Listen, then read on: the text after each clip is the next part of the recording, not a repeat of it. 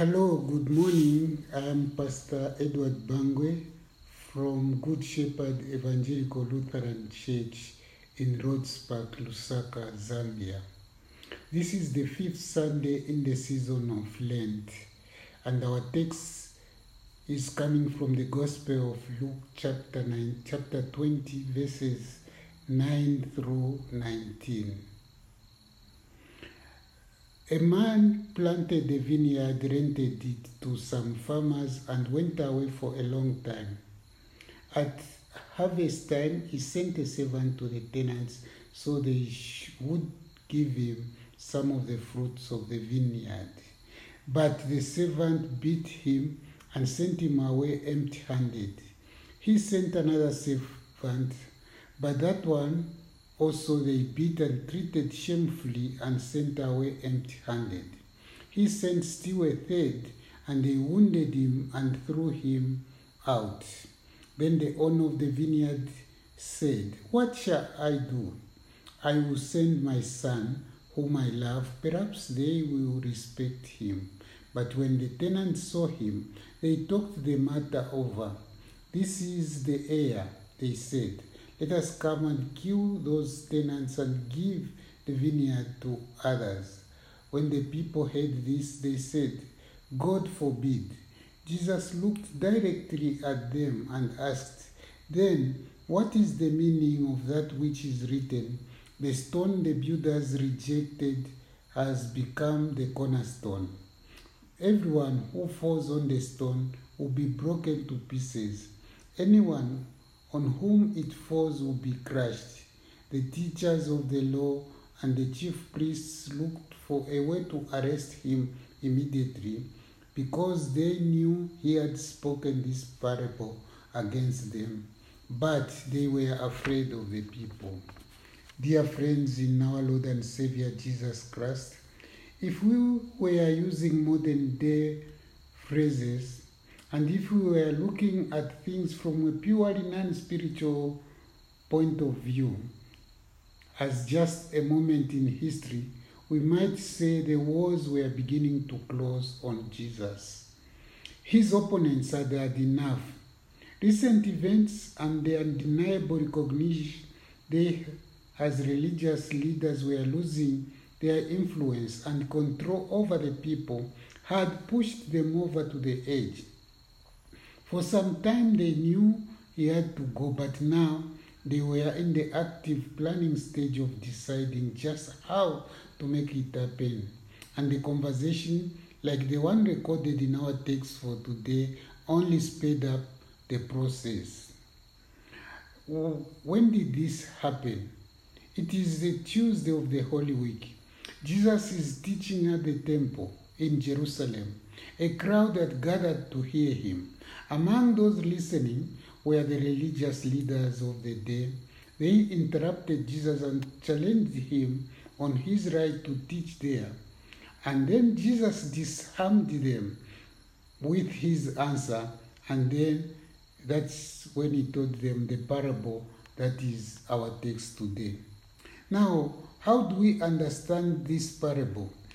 The key to unlocking this parable is found in a word picture and spiritual correlation that would be familiar to anyone listening to Jesus at the time, but may not be so apparent to all of us today. It's found in the Old Testament book of Isaiah chapter 5, where Israel, that is the people of God, is called God's vineyard. Get that?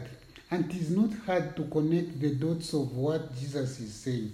He was pointing out how the religious leaders had a history of shamefully mistreating the people God sent them, that is, prophets, and at this very moment they were plotting to kill his own son.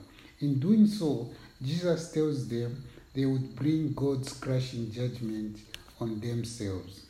Jesus knew what was going on behind the scenes, and the religious leaders also knew that Jesus knew what was going on.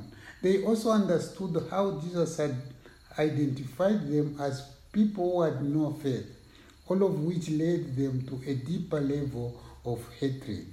Now, what are we to make of these words of Jesus? Was he trying to purposefully call out and publicly humiliate a group of self-righteous people? Was he clapping back at those who were clearly out to get him? Was he standing up to the spiritual bullies of his day? The answer is no. It is important, friends, for us to remember that the people who were now challenging Jesus are the same people he wept over twice, the same people he had in mind when he uttered his first words on the cross, "Father, forgive them, for they don't know what they are doing."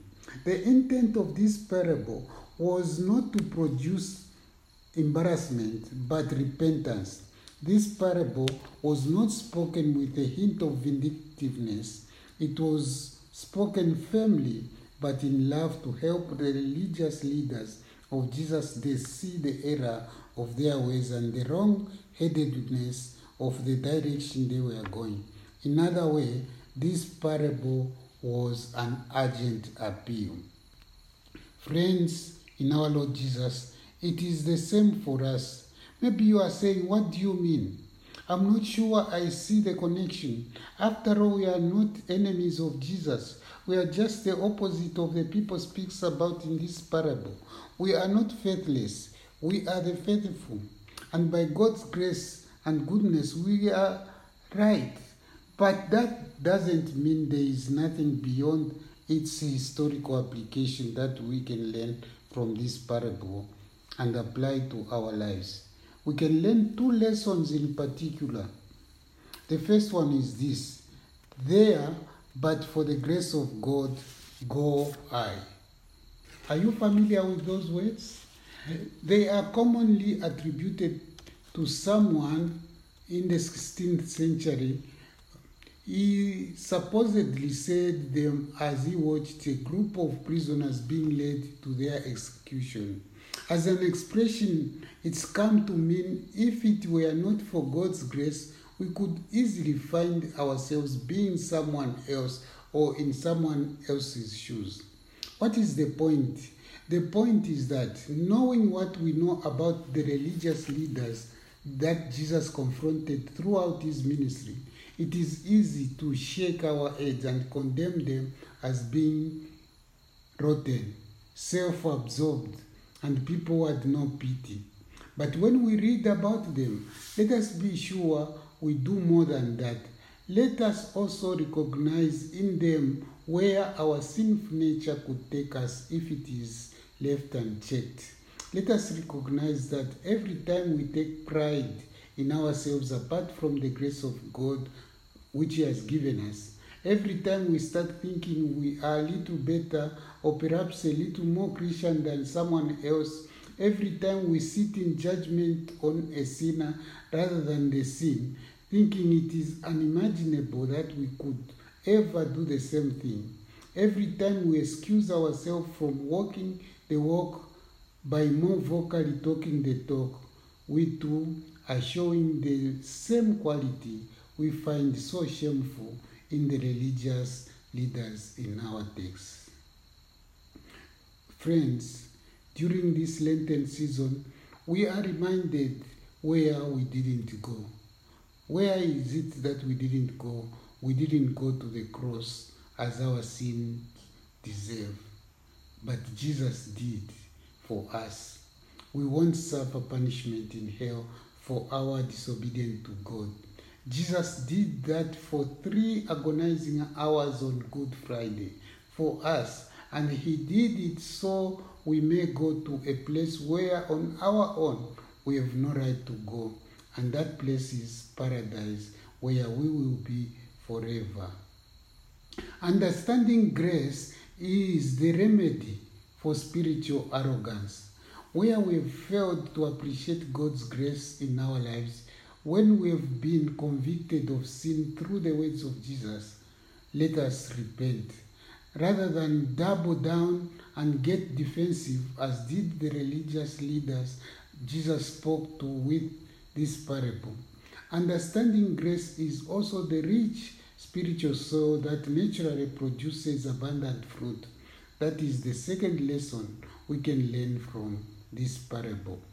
When we keep in mind the image of God's people as his vineyard, Jesus reminds us that faith in him is not just an intellectual exercise, but a life and lifestyle that shows its genuineness and its authenticity by its actions. In other words, the Christian life bears fruit. May I ask this question? Have you ever struggled with the genuine desire to be a better Christian? I would guess most of us have. Better yet, I would hope all of us have. But think about this. Why should this be a struggle? Maybe because we too often focus on what we are to do rather than what we are.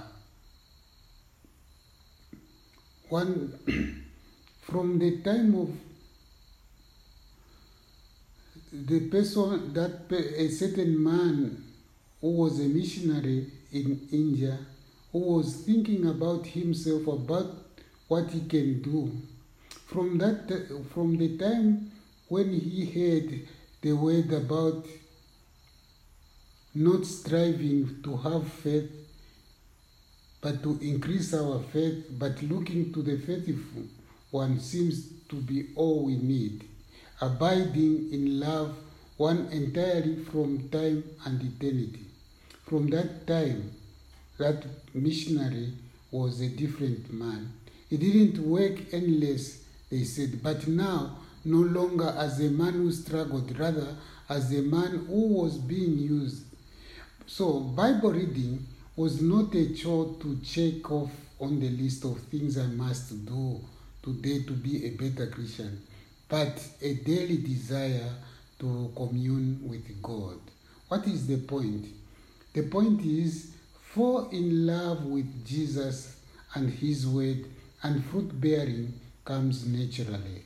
When we focus on what we are, what we do will take care of itself. Learn from the mistakes of others. Understand God's grace in our lives. Do not confuse the life of faith with outwardly doing rather than inwardly being. Desire to bear fruit for God and daily replenish the soil in which it grows. This is Jesus' urgent appeal to each of us today. And what Jesus asks of us, he also empowers in us as we stay close to him. God grant it. Amen.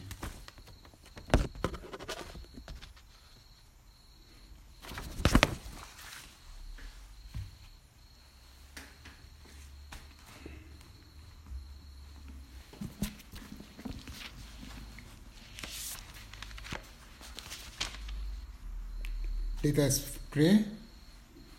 Heavenly Father, you loved the world and gave your Son to liberate us from sin and death by his obedient death on the cross. Lord of the Church, we thank you for the treasure of the gospel. By your Spirit, keep our eyes fixed on Jesus, who is the author and perfecter of our faith. Strengthen our determination to do what pleases you, no matter what the danger or the cost. We thank you, Heavenly Father, for everything that you give us day after day. In the name of Jesus Christ, our Savior, who died for us. Amen.